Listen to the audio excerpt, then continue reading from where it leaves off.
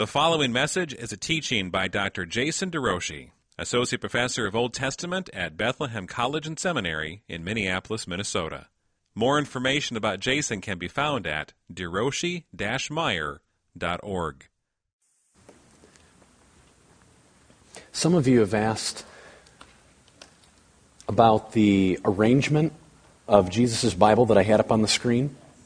The Old Testament survey, it's a thematic, gospel-saturated survey. It goes book by book in accordance with Jesus' Bible. So it's a different arrangement than our normal Old Testaments. And I have introductions to each of the major divisions, the Law, the Prophets, and the Writings. And then in the back of that, there is a Bible reading plan that follows that particular arrangement. Or you can go to my website. You'll find it's a resource website. Blogs don't happen super often. It's just where I put recordings and publications, and it's all available there. For example, there's an entire Old Testament survey where I walked through for 2 years with my Sunday school class from Genesis to Chronicles, and so I spent 1 to 4 weeks on each Old Testament book, and it's all there. All the notes that I give my seminary students are all there, free download. It's just available if it will serve any of you. But my Bible reading plan is also there, able to be downloaded. So,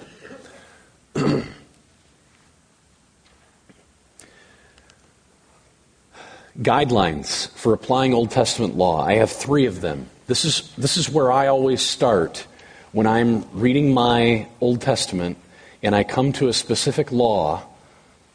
This is how I go about it. I determine the law's type and original meaning, significance, and purpose. By type, I mean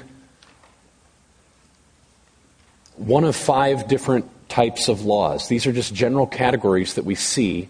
And on one of the last pages of your notebook, you'll see this laid out for you. Number 1 is criminal laws.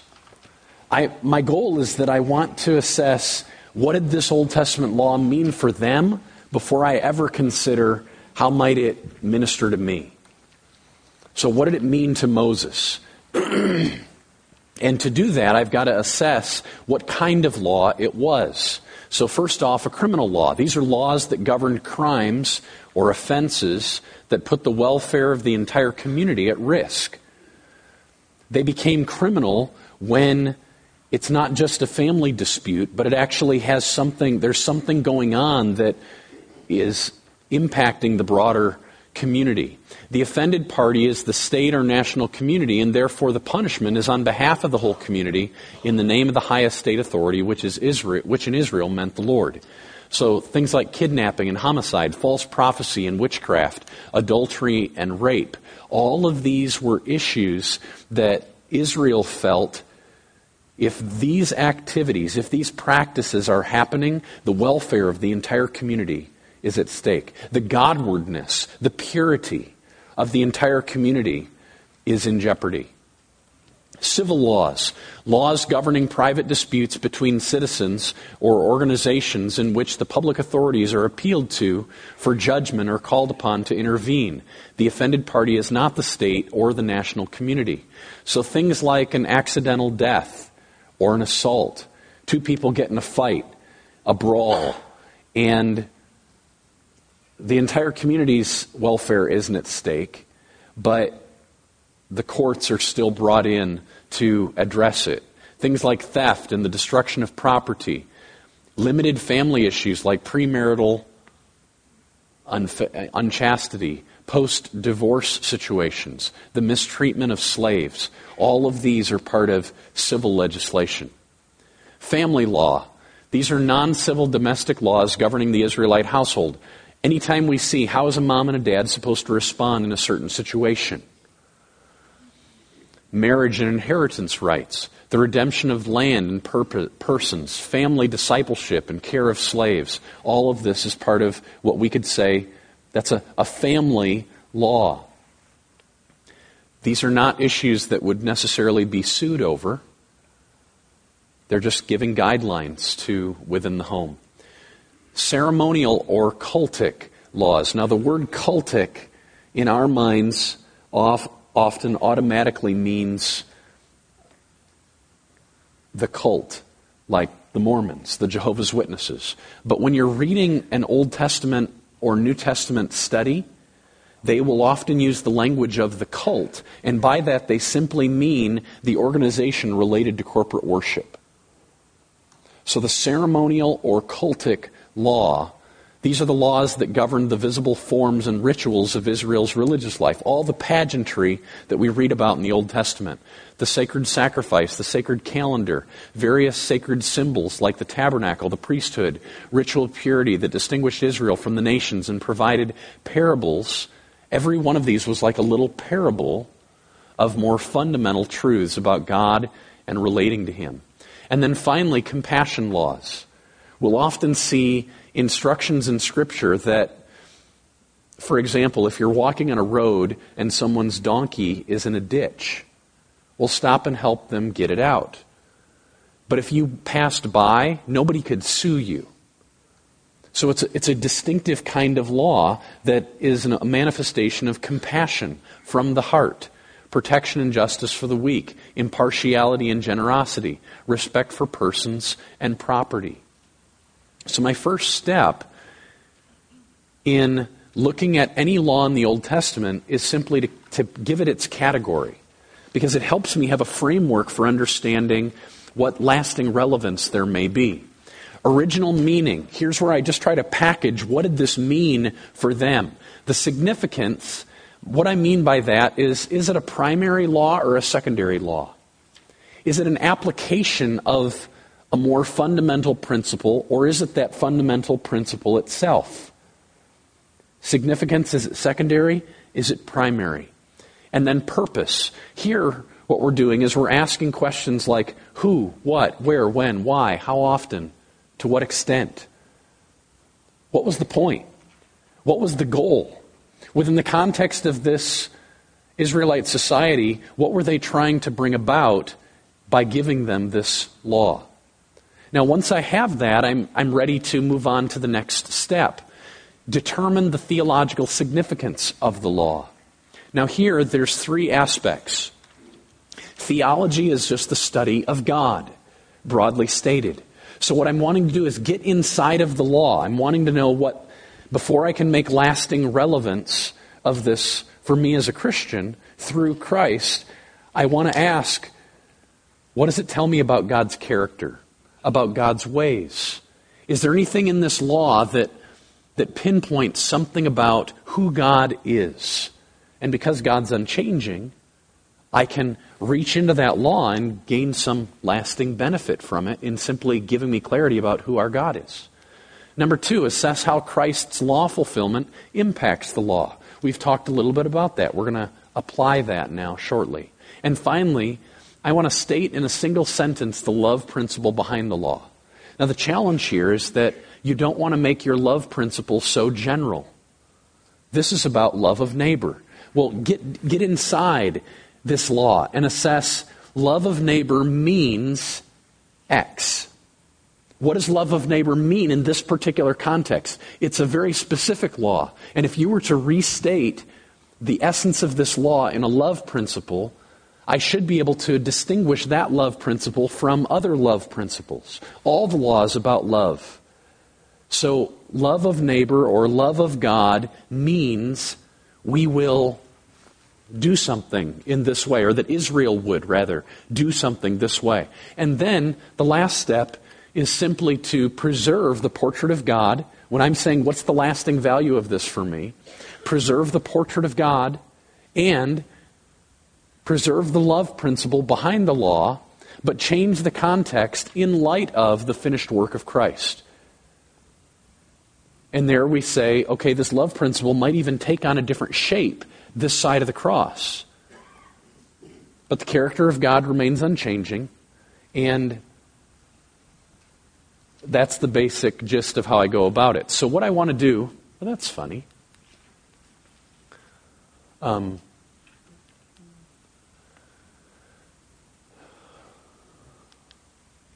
So let's open up your Bibles to Deuteronomy chapter 22. Deuteronomy 22. Now I go here just because we have a handful of softball laws that I think we'll be able to process relatively easily. And all I want to do is just walk through that three-step process: type, original meaning, significance, purpose. Then I want to assess the theological significance, looking at what does it tell us about God and His ways, what does it tell us about, or how does Christ's law fulfillment impact this? What do we know? Is this the kind of law that got transformed in some distinctive way? Or is it a law that pretty much comes through the lens of Christ almost identically? That the new covenant law of Christ is really no different than Moses' law at this point. And what would be the love principle standing behind it? And then we want to preserve the portrait of God and love principle, but change the context in light of Christ's new covenant work. So we begin with Deuteronomy 22:8. Everybody have your Bible open. Look there with me. When you build a new house, you shall make a parapet for your roof.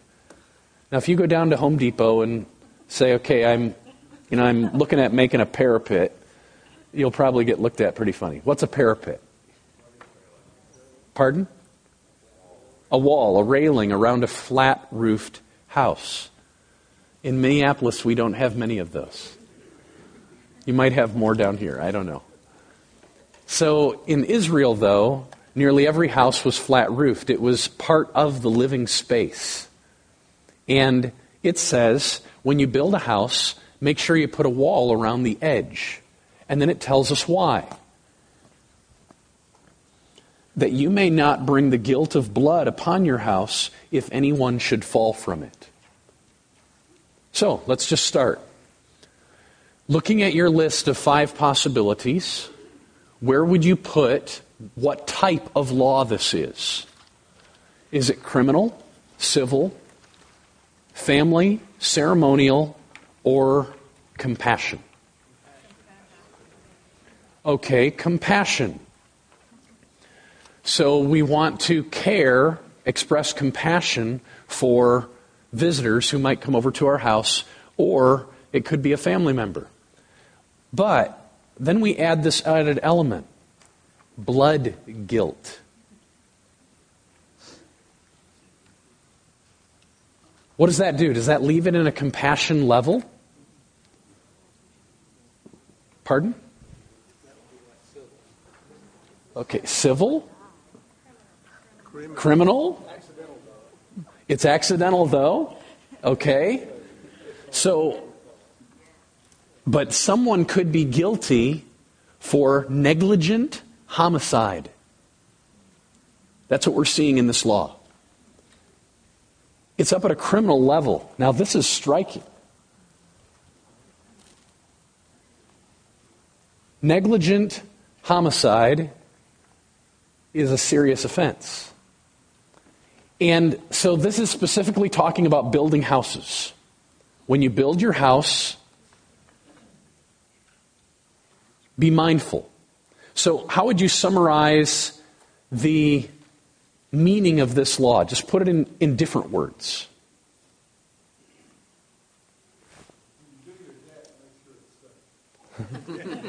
Okay, you're jumping maybe into the preserve the portrait of God, the love principle, change the context. So we'll get there. When you build a deck, make sure it's safe.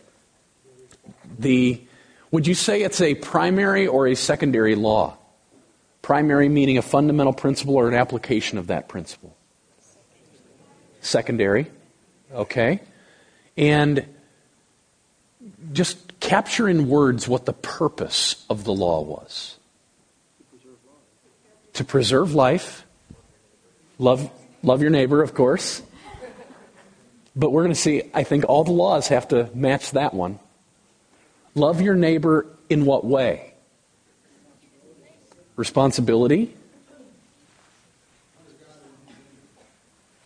Okay, let's consider this, that there is some kind of a value in working to preserve human life. And what's at fundamental stake? We have to say, well, what makes it different? And we would say, in the same way that we could say abortion is about God. Why? Because the image of God is being confronted. Someone who distinctly has the capacity to manifest God's character, to represent, reflect, resemble Him. We're taking it into our own hands in a distinctive way to kill that child. Abortion is about God. Similarly, this is ultimately, when we step back, we could say this is about God. This is about preserving His image in the lives of other people. We need to, even in the way that we build a house, we need to be thinking about valuing His image in others. It's what gives humans worth and makes humans distinct from cats or dogs or birds, which God does value, but nowhere near like He values humans. Consider the sparrows. Are you not much more valuable than they? Yes. So, what does it tell us about God and His ways? Let's start there. We've already started to bridge this gap in jumping into the image of Godness. But if you were to just say, what does this tell us about God and His ways? This specific verse. That God values human life, and so should we. Okay? Can you think of anything about Christ's work at the cross and His resurrection that would alter, transform this law? Think like the sacrifices. They are shadows. He's the substance. When the substance comes, you don't need the shadow anymore. Is this one of those kind of laws? Is there anything that would, in Christ's law fulfillment, alter the responsibility of love actually reaching into home building? I see some no's. Is there any yes? Are you thinking possibly pastors under the Old Testament law, somebody would fall into the hurt and active in the New Testament, and that we're supposed to preach the gospel?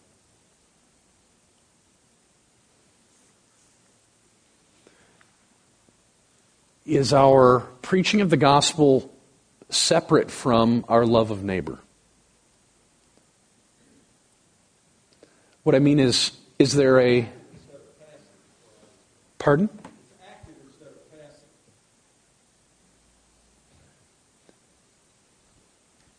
Flesh that out a little more for me. I'm just a little slow today. Rail around my deck that makes it safe. Yes? That's to keep them from having an accident. Okay. If I preach the gospel to my plumber friend who doesn't know the Lord, instead of just living a life before Him, I'm being active instead of passively. I see. And so the question that I would have would be, do we see any signs of that activeness already apparent in the Old Testament? Like having a law that specifically focuses on love of neighbor in this way, is it being trumped through the activeness? Or is it...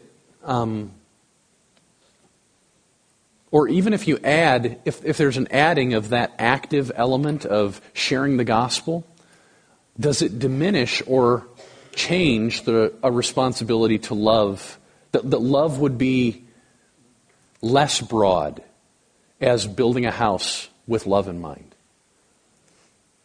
Even if you add the active, would it diminish the responsibility? And I'm struggling to think that it would. Now, if you were in a case, if you were the judge, for example, as we begin to think about a love principle, what we want to do is to think, okay, how might this law be used in court and applied to other situations that would be comparable in nature but different? that there's a fundamental principle of love that's operative in this text. How might somebody take a stab? Okay. It's an action that the home builder takes of favor to the neighbor that's unmerited, unrequested, unexpected, with no exchange. Unrequested favor, unmerited favor on behalf of a neighbor that the home builder is expressing on his stead. Put it in the framework of love of neighbor means. Just reword it. How would you word it? Love of neighbor means... Okay, taking an action on our behalf without an expectation of anything in return. That's a pretty general statement. Could we focus it in any more? Everything you said, I think, is absolutely right. But can we focus it specifically more to this particular law?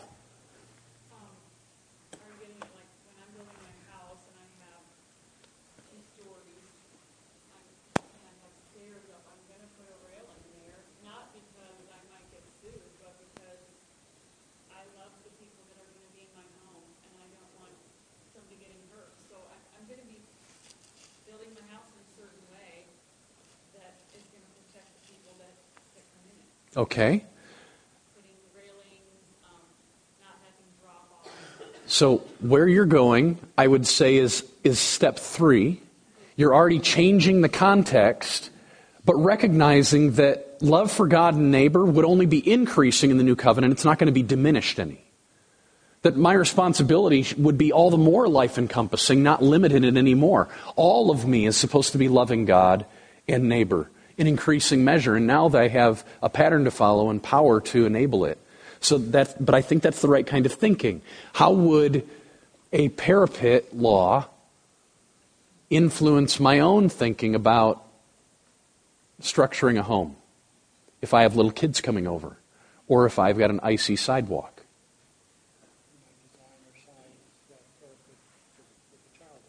Okay, design the parapet with the child in mind. Here's my, you had your hand up. Did you want to give it a stab? It's my responsibility to take care of the safety and security of anyone in my home. Okay, so love of neighbor means I have responsibility to consider the security of anyone who comes into my home. That's a pretty good love principle. Here's how I did it, and mine isn't like the perfect answer. It's just my attempt. Loving others means we will make our living environment safe for them, very similar to what was just said here, removing all dangers and respecting God's image displayed in every life. I just boiled it down to a love principle, but I haven't made the leap yet into considering what this would mean for me necessarily. I've just assessed the type, original meaning, and significance, God and His ways, Christ's fulfillment, love principle, boiled it down to that, and now I say preserve the portrait of God and the love principle, but change the context in light of Christ's new covenant work. I can't think of anything wherein Christ's new covenant work would change the nature of love. And so now we can apply it in fresh contexts like putting a rail on a stairwell. That love of neighbor even impacts that. It's not limited to just a parapet, but putting a fence around a pool, whatever it might be, that love for neighbor as an overflow of our love for God is supposed to be that broad. It's not just restricted to one little part of our lives, but it even impacts how we build a house. Let's go to another one. Well, that's so funny. All right. Gender clarity. Look at Deuteronomy 22:5. A woman shall not wear a man's garment, nor shall a man put on a woman's cloak, for whoever does these things is an abomination to the Lord. All right, let's start with what type of law we're looking at.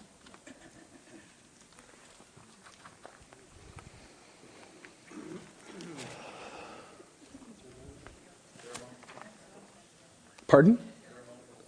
Ceremonial? Okay, flesh that out. What you're suggesting is there's some kind of symbolic element to this law. Pardon? The worship a worship aspect to this. So, how's worship related to the clothing that people wear? Okay, what specifically is the abomination? Okay, so there's some kind of...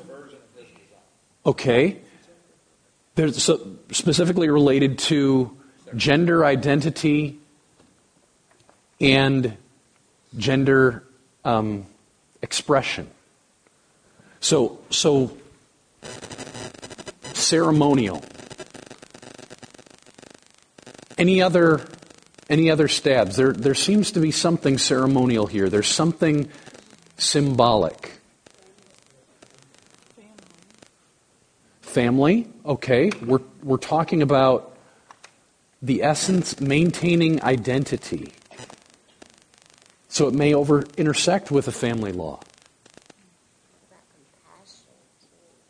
Okay, compassion. Flesh that out.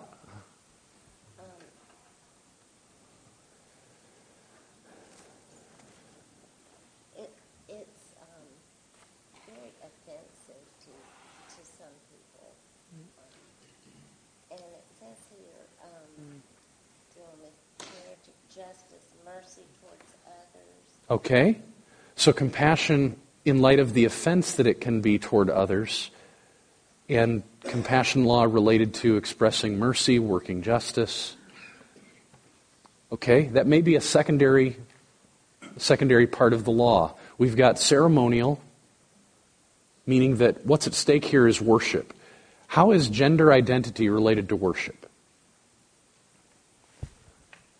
Instead of honoring God as the creator, they say, I can create myself to be whatever I want. Okay.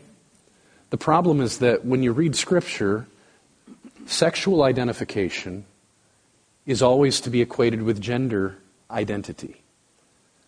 And we're living in a world that wants to distinguish the two.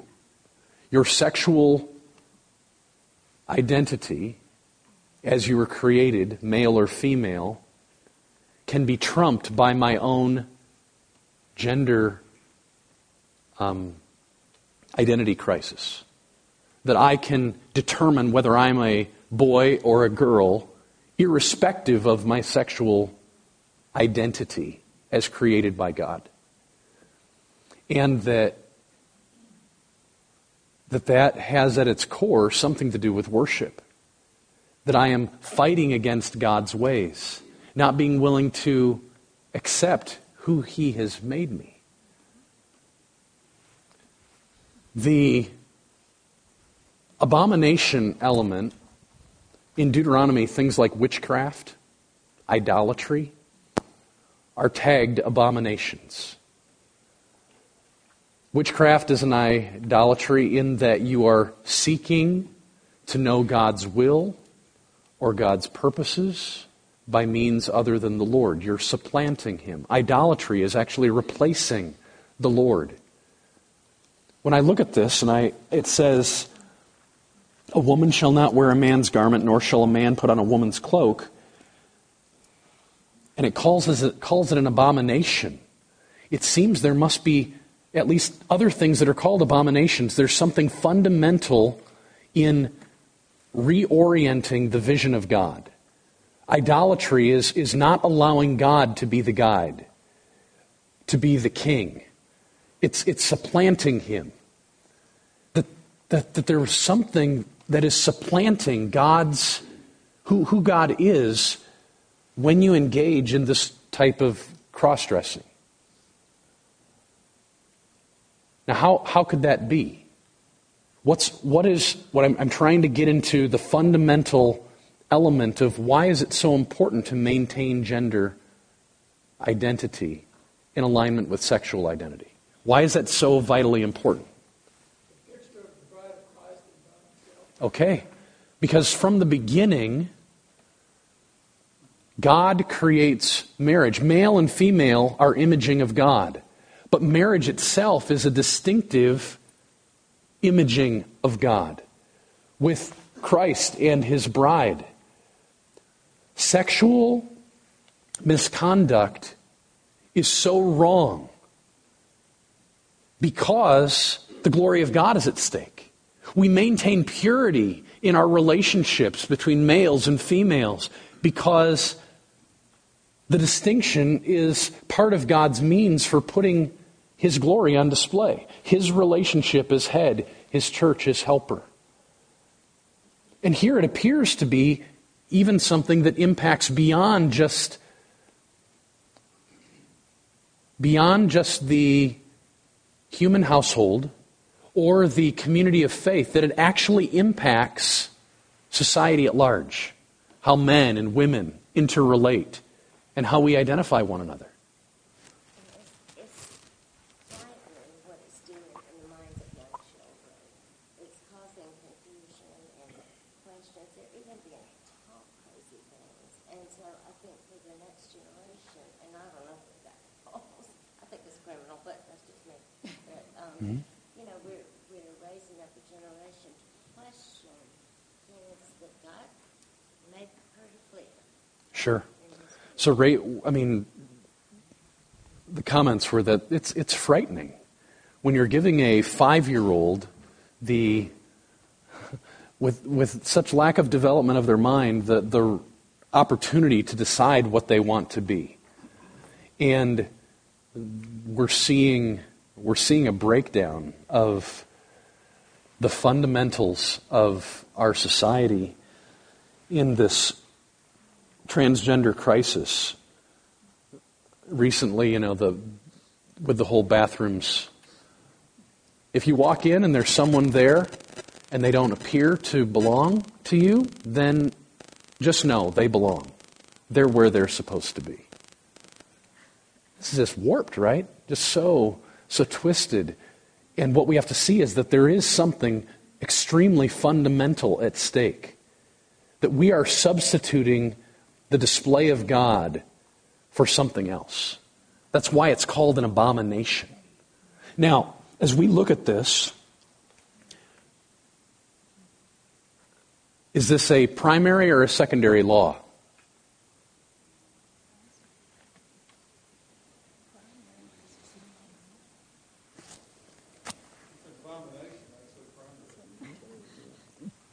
Okay.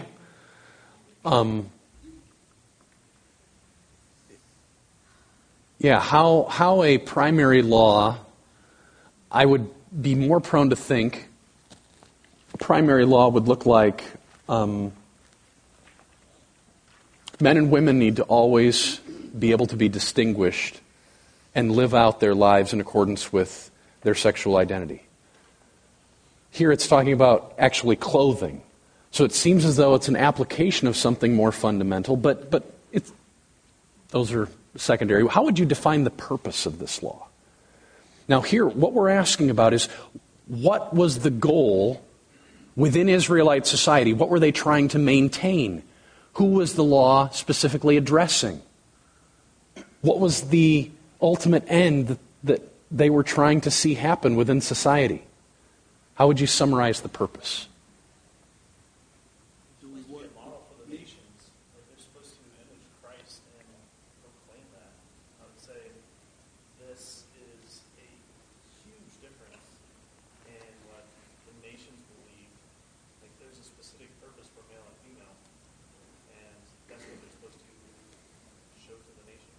Okay, so that Moses would have intended that there's a specific purpose of maintaining the distinctions in order to give witness of something to the nations within their context, having an entire community that says he's a man, she's a woman, and you can always tell the difference.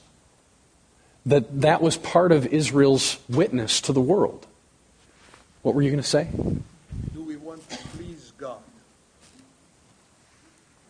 Display that. On, do I want to be attractive to God? Like I want to be attractive when I'm going on a date. I don't want to be stinking, and I want to be dressed like I don't care, etc. I always think, does it please God should be our motivations and what we pass on to our children. So the comment here is that part of Moses' purpose was that he wanted to create a context of pleasing God and of a people that are attractive to God. And so the connection was in changing our identity, we are, the equivalent was like going on a date and we're the stinky partner who is no longer attractive to the other partner because we're not living out how we're supposed to live. If you were to say, what does this tell us about God, this particular law, what would it be? What does it tell us about God and His ways? Yes? That He's pure and holy. How does it tell us that? Well, I'm thinking that it's secondary because the primary being in Exodus 20, which is bear the name of the Lord in vain, Okay. and yet He's pure and holy, and Okay. So fundamentally, don't bear the name of the Lord in vain. The Lord is holy, and we need to be living our lives day in and day out in light of that. This text points the reason maintaining these distinctions are vital is because of who God is. His holiness demands that we maintain our gender identity in accordance with our sexual identity. There's an authorship, and that what he has authored, what he has decided, what he has chosen Yes. is his. Good. It's his authorship, which that's where authority Good. springs, and we are going to respond to his authorship and recognize his authority. That's great. Otherwise, we would say, no, I disregard the authorship. Therefore, we are abominable because we would say, I don't want to be your people. So, as a reflection of Christ's fulfillment, Christ fulfilled that authorship in entirety. Yes. So good. So the law by its very nature implies God is the author of our lives. He's the one who in the womb shaped us male and female. And in denying that our identity, we are denying His authorship, and with that, His authority. Just to add to that, I see it as his design intent. Intent in the way he created things. So he has intention in the way that He creates things. And we are denying that intention. That He sees, as He's writing out the story, He sees a beauty in maintaining male and female. He changes not. We can find great comfort in that. It's eternal. So He changes. God doesn't change. And so I think what you're getting at is He made the decision to create us the way we are, and we can embrace that. Christ's Yes, sir. I was just thinking about Jesus at the well, and he was talking to this woman at the well. She said, how come you even talking to me? And his disciples came up, and they want to know why you talking to this woman. Because part of the reason for this law was, as long as a Jewish man never talked to another woman, it reduces the chances of adultery sin. I'm sure that was part of it, distancing themselves from specifically the Samaritan woman who they viewed as unclean. And Jesus overcomes that. Work with this a little further. Yes, sir. How do we flush that out today in our society where I go to a Christian who said that women should wear pants? Yes. We need to address that, and we'll get there on number 3 when we change the context. And one more thing about Yeah? the covenant, the marriage covenant, that was the gave us that covenant, so I don't know what section that falls into, but it seems like that's pretty important, that was a covenant, man and woman to become one. Would that come into this?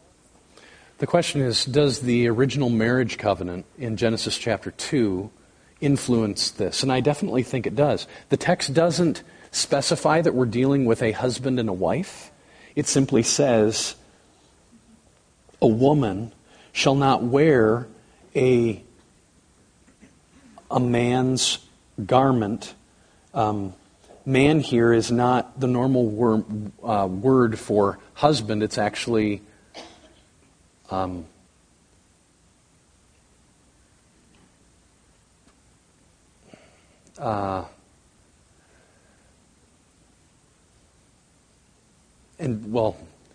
term is Geber.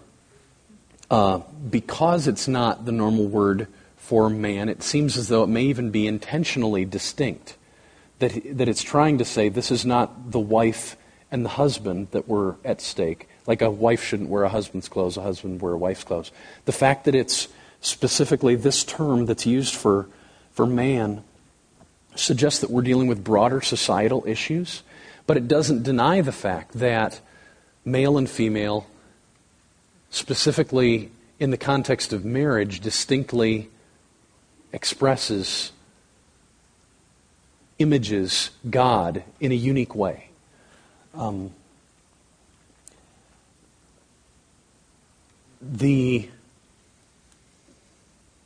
you think of, ponder with me how Jesus interrelated with women, how the church talks about men and women?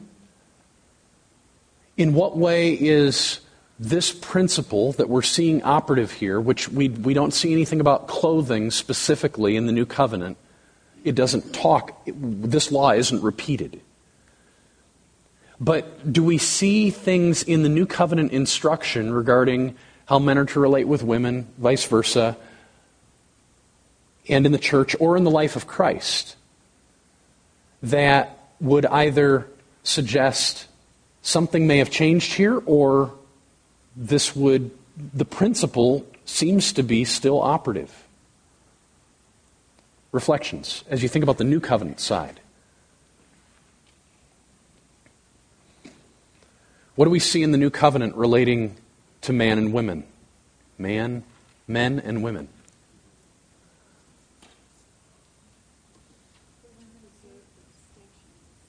So we still see affirmation that we're to preserve distinctions. How does it show its face? Where do you see it? Can you think of any New Testament texts? A man should appreciate that his wife is weaker than him and be a protector. Okay, 1 Peter chapter 3. He is to be a protector for her.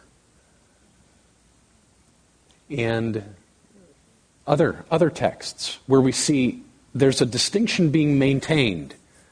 In the church with the head coverings. Okay, in the church in 1 Corinthians chapter 11's discussion of head coverings. Okay. So where there's Paul, without question, is convinced that there is still a distinction between men and women, which assumes something. You can identify them.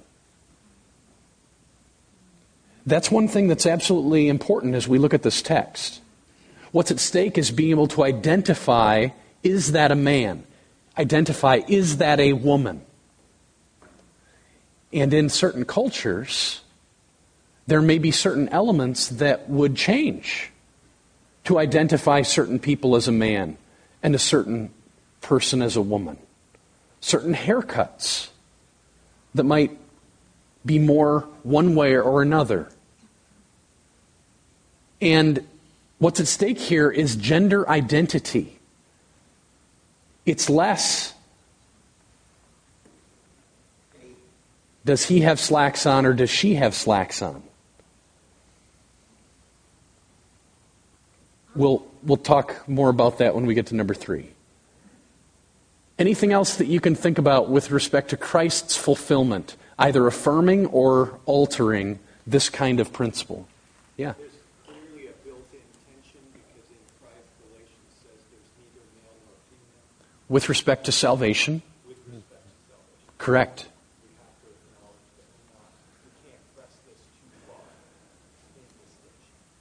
Right. So, whereas in the Old Covenant, circumcision was something that was only applied to the boys, not to the girls, in Christ, there is no distinction. Something's been altered in this covenant. And yet, so I think what Paul's addressing there in Galatians 3:28 is the idea that there is preference or prejudice in God that would favor one sex over another. Favor one ethnic group, Jew versus Gentile. Favor whether you're a slave or a free man. And he's saying, in Christ, there's none of that distinction.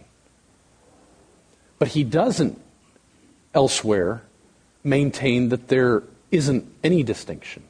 That the distinction is non-operative with respect to how we're living out our daily lives. He still has moms and he still has dads.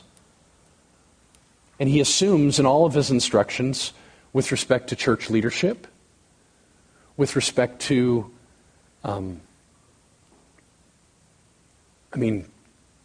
it's beautiful. You've got Priscilla and Aquila, husband and wife and husband team side by side teaching Apollos. You've got Lois and Eunice, grandma and mom teaching Timothy. You've got older women teaching younger women. You have the call, young pastor Timothy, treat older men as fathers. Treat younger men as brothers. Younger women as sisters and older women as mothers. But all of that instruction assumes you can distinguish who's the men and who's the women. If in the natural world clothes are a major factor of identity, which we've talked about here, changing your identity. Yes.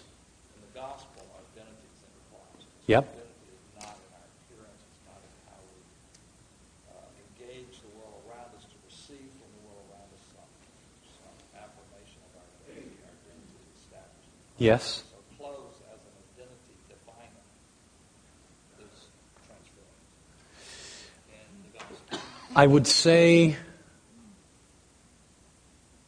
the way that I see Jesus acting like the most perfect man, leading all of us men to know how to care for women. We see it modeled in his life, how he cared so well for women, how Paul is able to distinguish men from women.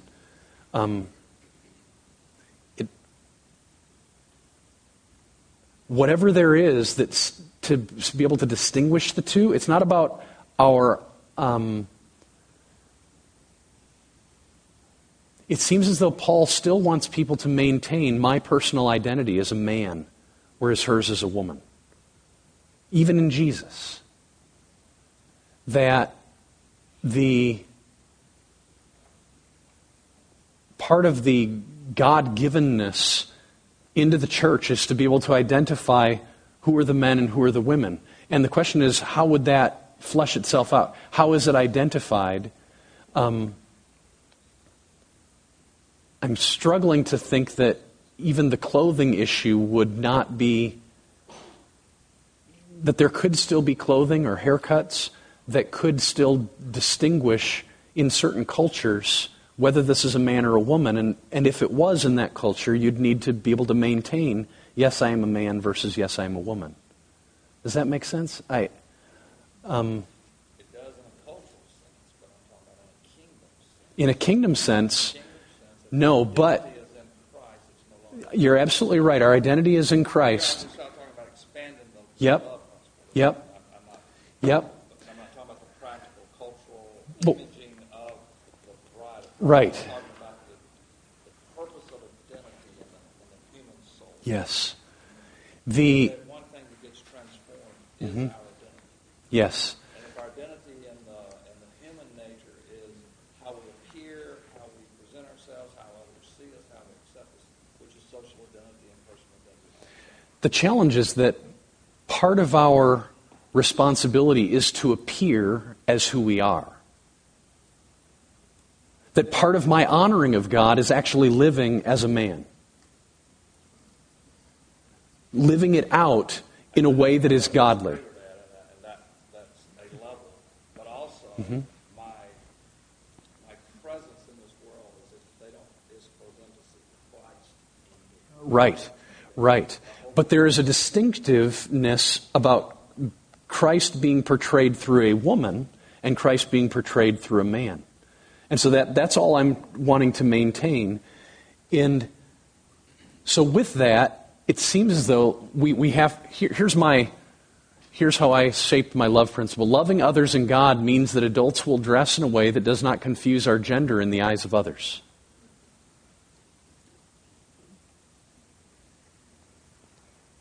And some of you ladies have short haircuts, and I don't look at you and ever think, that looks like a man.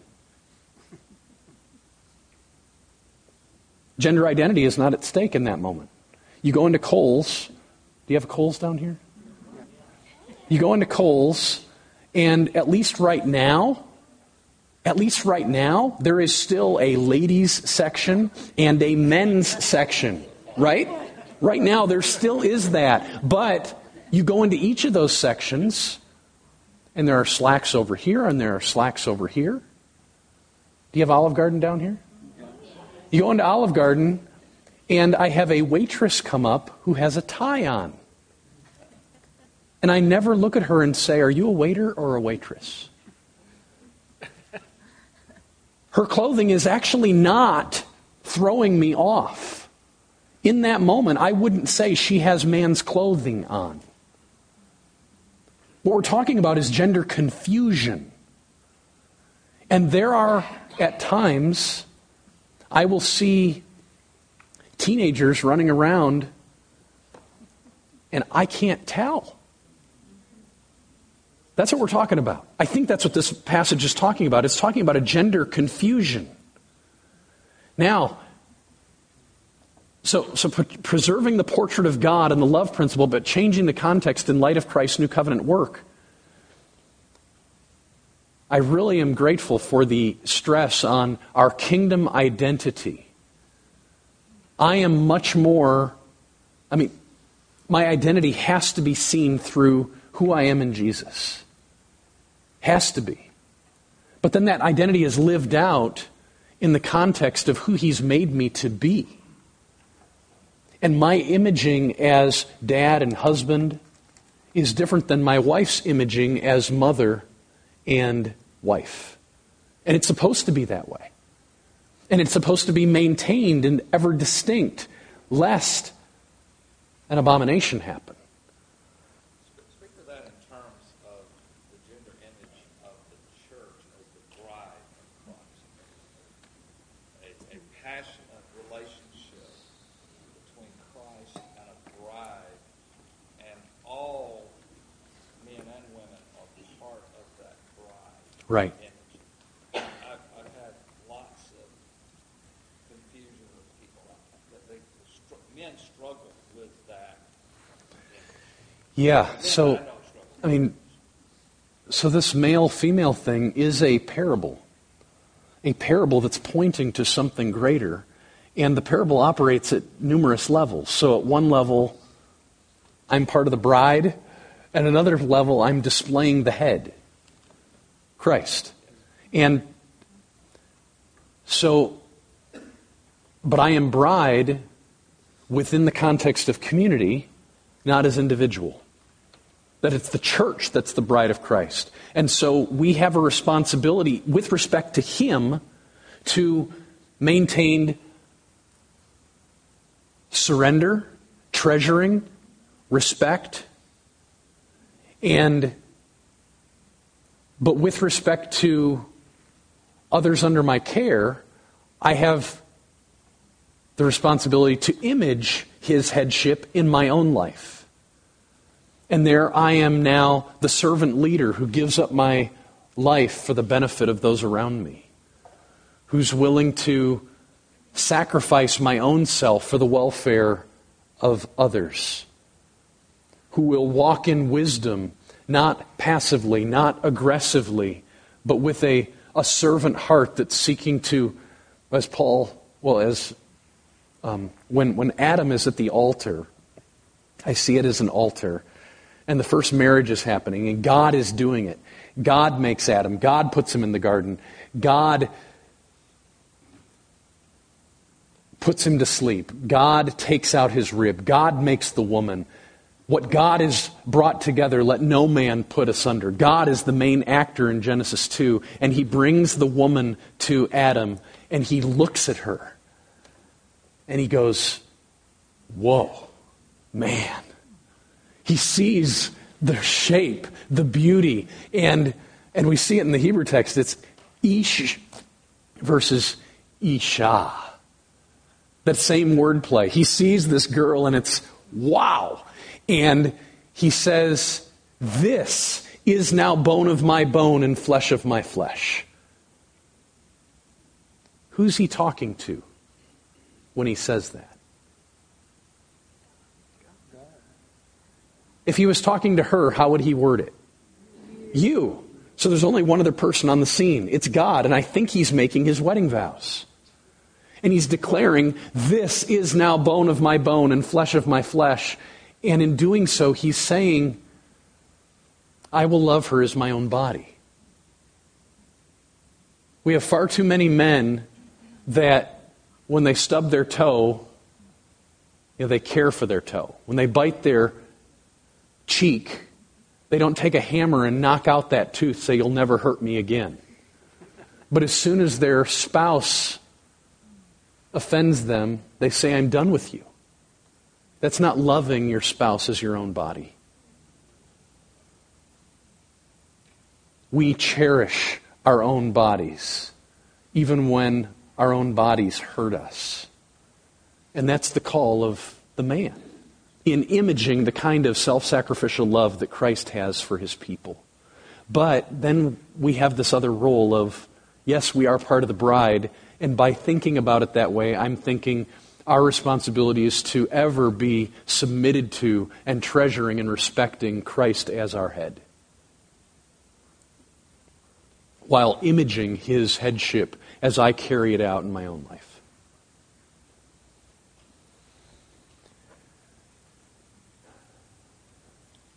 Does this law, look at it again, does this law mean that a little girl could not be a soldier in a kid's play at school and wear a beard?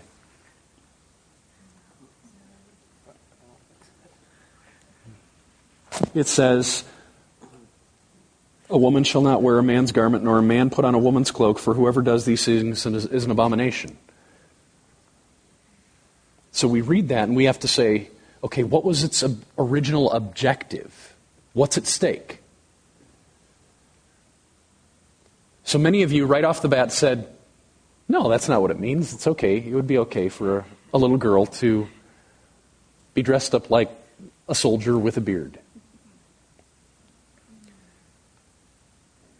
Maybe. Let's just think about this. Is there a question of identity confusion when that little girl walks up out on the stage? I mean, are we looking at her and saying, is that a boy? Is that a man? Most of us probably know it's a little girl, and that's okay. But when it comes to shaping a worldview from the very youngest age about what it means to be a man and what it means to be a woman, we at least need to be mindful of how we're shaping our kids to think. And it may move us to actually say, I don't think that would be the best idea. You send your kids into the room, and at least at my house, we've got a big chest, and there's all the play clothes in there, and my 6-year-old son comes out with this giant floor to poofy sleeves princess outfit on. And I'm like, that's great, Joe, you know?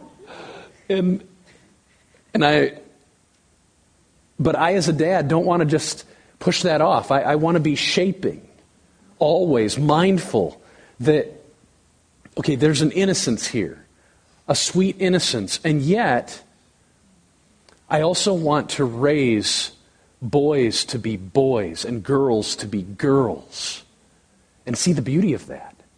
And so with my sons, what that means is that I'm nurturing within them a passion to be hunters and gatherers, to get dirty and hard work. And with my daughters, if they want to hunt, great. My 15-year-old got her first buck last fall. That's wonderful. There's nothing wrong with that. But what am I going to nurture? I'm going to nurture what Paul talks about in Titus chapter 2. Nurture in her a love of domesticness and house care. To raise her up to be ultimately a Proverbs 31 kind of woman, whose husband is celebrated at the city gates where he sits among the elders of the land, because he has that kind of a girl. So it's at least something to think about. How would this relate to a kid's play? I think we can't just push it off right away. We need to think about the worldview that's operative behind this and the identity we're shaping within our kids, what it means to be a man and what it means to be a woman, and we just want to be sure that we're guiding that and yet not freaking out when there's absolute innocence. So, sitting here in Greenville, where there's a long history of firm lines between what it means to be a man and what it means to be a woman, and yet, at times, probably going too far, where certain rules have been created that in order to distinguish in certain contexts what is a man and what is a woman, when actually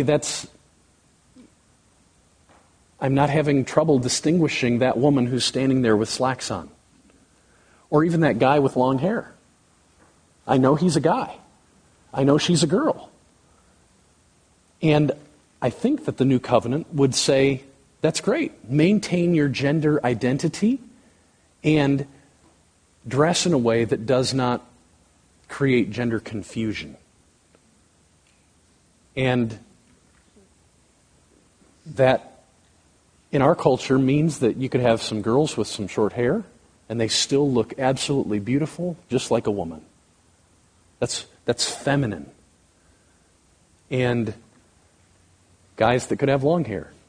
So we as a church, I think we just need to be careful in creating too many rules too quickly and try to stay as faithful to the text as we can and consider what does this mean in our culture, and what it means today might be different than it means 20 years from now in maintaining gender identity properly within our culture.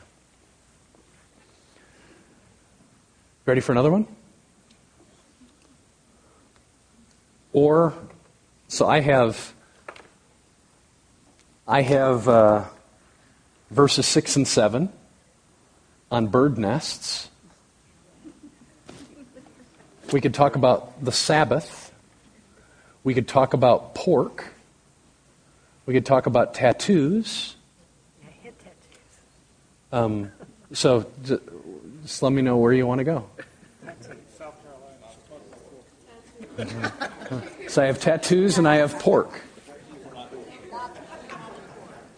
Tattoos. Okay, let's go to Leviticus 19:28. It's the only text in the Old Testament that addresses tattoos explicitly. Leviticus 19:28. You shall not make any cuts on your body for the dead or tattoo yourselves. I am the Lord. So Leviticus 19 is a loaded text. I don't have tattoos up here, so we'll just use the line items that are there. Type, original, meaning, significance, purpose, God and His ways, Christ, fulfillment, love principle, and then preserve the portrait of God and the love principle, but change the context. So let's just look at that. What type of law is this? Leviticus 19 is loaded with all 5 of those different laws all mixed together, list after list. This is the same passage where Leviticus 19:18 is love your neighbor as you love yourself, which we're all so familiar with. Here you get, you shall not make any cuts on your body for, very literally, for the soul, but probably for a dead soul, or tattoo yourselves, I am the Lord. The idea of cutting your body for a soul, for the dead. I mean, we don't get a lot of words here. It doesn't give us a lot to go off of. But probably what's at stake here is some kind of idolatrous activity, specifically related to pagan worship of the dead. That something you do in the body now is going to influence the soul of a dead person. And it's also related to this tattooing of yourselves.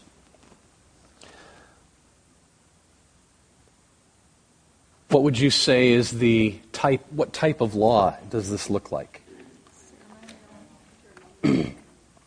Ceremonial, okay.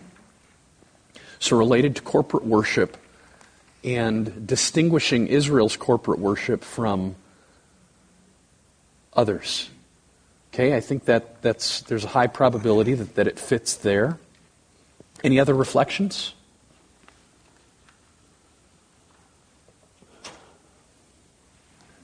As we're thinking about building a bridge, how often is tattooing in today's culture part of corporate worship? All of a sudden, you can just see that tattooing today is very different from what we're talking about here, okay? This context is a different context than where we're seeing it play itself out today, and that's going to influence how we think about this law. So, Some instances where tattoos, like the gangs and so forth, tattoos are the mark of the cult. It's a designation of I belong to this. yes. It's almost a religious. Sure. You're right. So there's still there are still contexts here in the West where tattooing can be an identity marker, where I'm part of this group, I'm part of this gang. But often it has no association with that at all. So,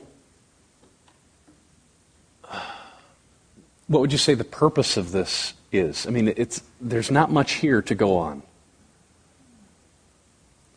But it tells us that it's cutting the body for the sake of the soul, perhaps for the dead souls, and tattooing yourselves.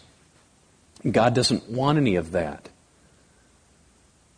But if it is associated with this pagan worship, then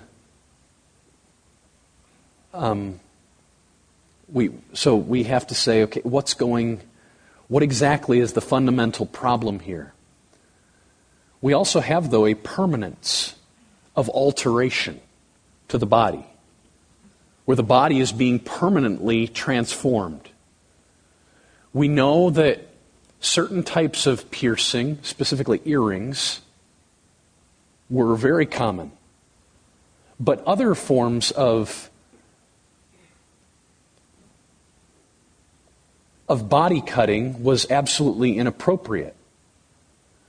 And we see mention of body cutting show up a handful of times, tattooing only this one time. All of it associated, it appears, with some form of pagan idolatry. So there seems to be that the purpose would be to somehow distinguish yourselves from these, what the pagans are doing. Don't be like them in the way that they are worshiping. But there may be more going on in that this idea of the permanence of a tattoo yourselves. Is there at all a problem with that that image of permanence? I don't know. Love your neighbor as you love yourself. Are we loving ourselves in shaping a permanent change? These are just questions I'm having as I'm approaching the text. Let's think about God and His ways.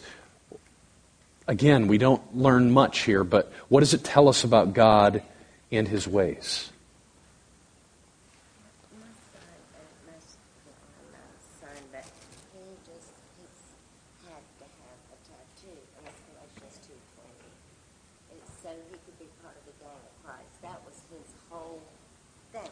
I almost died when, the thing is huge. I was raised, you don't do that. Okay. But he's so proud of that because it says Christ in me, lives in me. So her son Totally different. needed a tattoo on his arm in order to identify with the gang of Christ. Galatians 2:20. I've been crucified with Christ. That's what it says in the Not I, but Christ lives in me. And it's written here, and for this mom who was always raised, we don't do that. It was very difficult for her to have her son come home with that big tattoo. We have a pastor in town that has 4 solas tattooed on his forearm. Okay, 4 solas. By grace alone, through faith alone, in Christ alone, in Scripture alone. So, what would you say? What does this tell us about God? He's a jealous God. Yeah. He doesn't want us worshiping or kind of putting ourselves with idolatry or Okay. types of worship. That's good. See, He's jealous. And so we need to guard ourselves. The principle here is guarding yourself from associating with pagan, non-godly practices in worship. And it is, how about Christ's law fulfillment? Has anything changed with respect to that? God's jealousy. Nothing's changed there. It is difficult for me as I look at this law to build a direct bridge from the tattooing law in the Old Testament to most in the West who are getting tattoos, most Christians who are getting tattoos.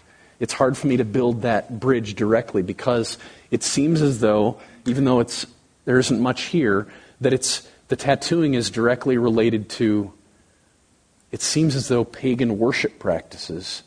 And maybe in the 60s, tattooing had a greater identity with rebellion. But today, at least in the West, it doesn't seem to be carrying that. So that you have God-loving, Christ-pursuing sons who are actually wanting to mark themselves forever as being identified with Christ. And so when I shape a love principle, loving others and loving God means that I will not engage in practices, in worship practices that are not pure. And I say, does that mean today I couldn't get a tattoo? I struggle to see that. I'm just, what I'm thinking that this law is about in the Old Testament isn't related to what's driving people to get tattoos today.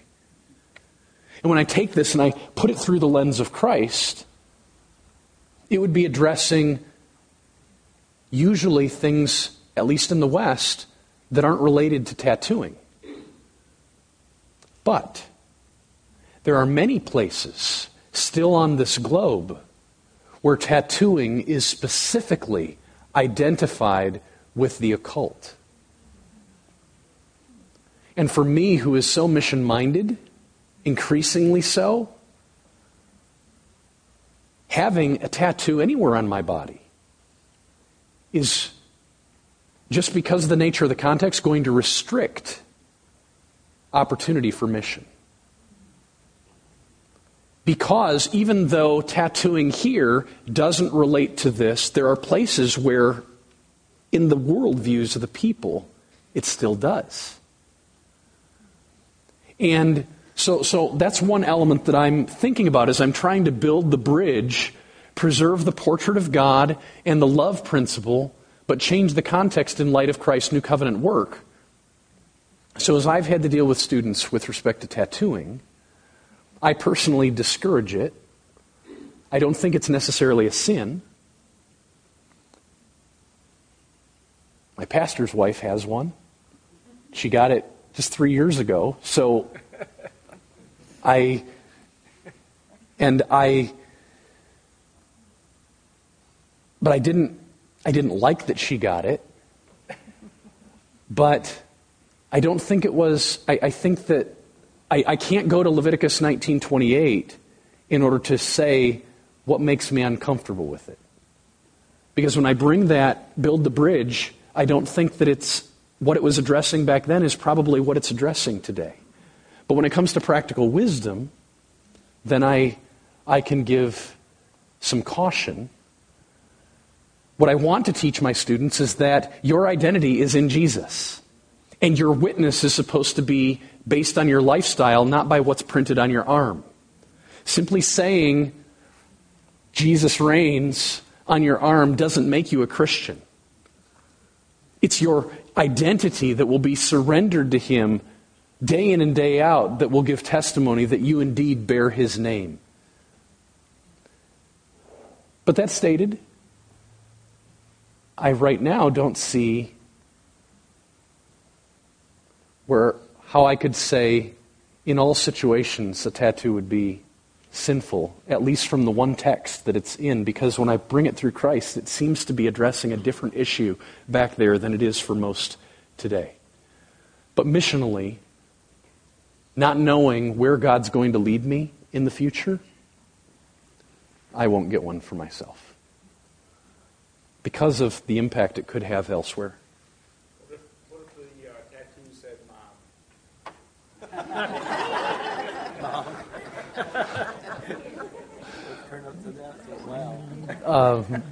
Well, then I hope it's honoring to your mom instead of dishonoring. My point was that it depends on what the tattoo actually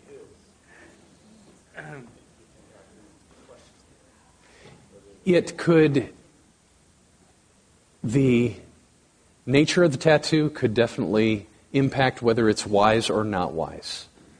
And the heart motivation behind whether what am I doing this for? It's easy to say I'm doing it for the glory of God. I just want to remind myself of who I am in Jesus, or I want others to know who I am in Jesus.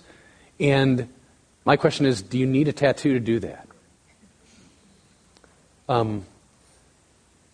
But I'm also cautious to, even though I can encourage people or discourage people in a certain way, I don't feel like I have grounds to say that's inappropriate in all situations, or it's sin. I don't yet see that. Aren't we kind of talking, and this maybe gets to the generalization, but aren't we talking about seeing a billboarding effect in our life, like bumper stickers, that things that billboard who we are versus the light that shines in our life? Mm-hmm. The contrast between Yes, billboarding versus an actual light shining. proxy for my life. Yes. Instead of my life. And I don't know if that's what was being dealt with here or whether it was just simple idolatry, but that's where I began to get an issue of the billboarding nature of our life and the setting up for the affirmation of hypocrisy in the church. So we have this, I'm this person, but I just Sure. read my kid. Sure. And people are seeing it's the John 3:16 signs at the Right. football stadium. Right. I'm not condemning it. I'm just really raising the question of this kind of broad sense of billboarding Yep. who we are versus light. Yes. So, in all these things, whether we eat, whether we drink, or whether we get a tattoo, we want to do it for the glory of God. We want to always guard our hearts, because we can be so easily deceived, in really assessing what's going on, and at the core assessing, how is this going to help me glorify God more? And we can get confused of I'm creating a billboard versus actually living out passionately in surrender for Jesus. And we can't confuse the two. Simply having something plastered on my arm doesn't mean I'm living for the Lord. It doesn't change my identity. That's helpful. Yes? Two things. First of all, just commenting on what if the heart motivation is to relate to a certain group of unsaved. Yes. Yes. A mission-minded focus. Yep. At least in our world, in our country, our area. Then the second thing is, does the context of that one verse have anything to do, like the rest of the paragraph, or is that just all by itself there? Yeah, it's always important to ask that. As I look at the flow in the text, the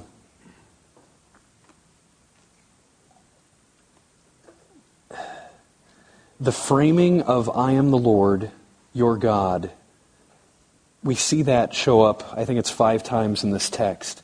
And it does seem to break units up. What it would do is put, "You shall not eat any flesh with blood in it. You shall not interpret omens or tell fortunes.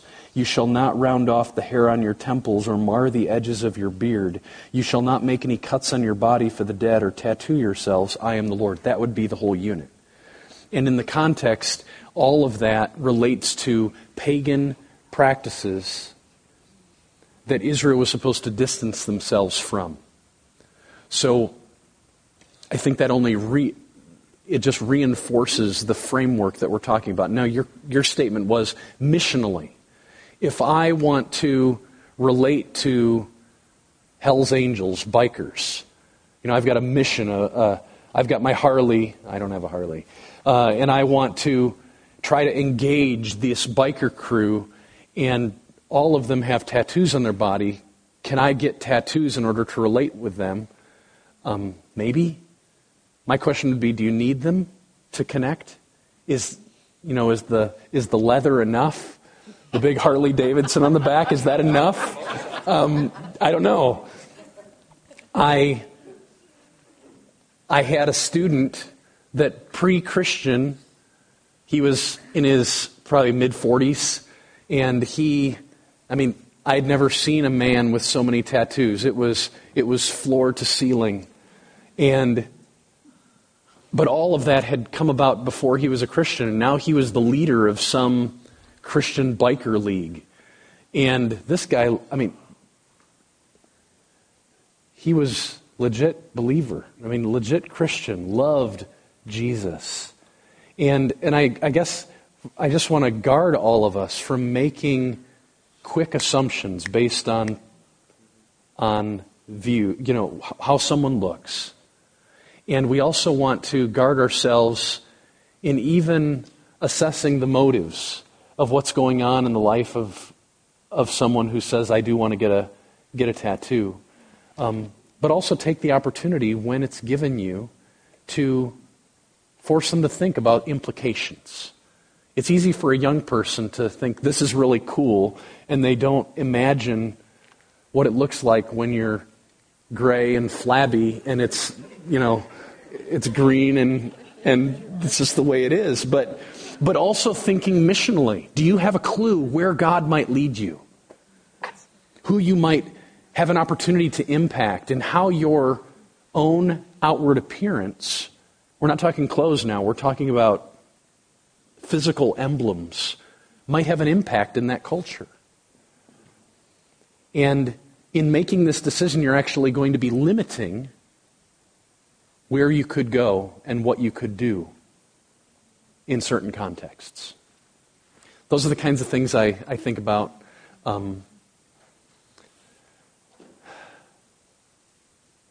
take the 3 questions as you read your Old Testament and just think, just like we've been processing here for the last hour and a half, just work it through. That would be my encouragement. It's what I have to do. I don't have a model that just says this group always relates to me this way. No, the character of God is going to be displayed to us. Jesus' law fulfillment can alter things in fresh ways. So every law I have to approach fresh, not knowing what it's going to mean for me. And then I have to do the hard wrestling of thinking through the type and the significance and the purpose, what it tells me about God, what Jesus' work does in changing it. What's the love principle behind this? And then hold on to the character of God, which is unchanging, and maintain the love principle in light of what Jesus has done. And let your hearts be edified. This has been a remarkable, joyous 4 days for me and my boy. Thank you for coming. Thank you for letting me be a part of this. It's been a gift. May the Lord bless you. Thank you.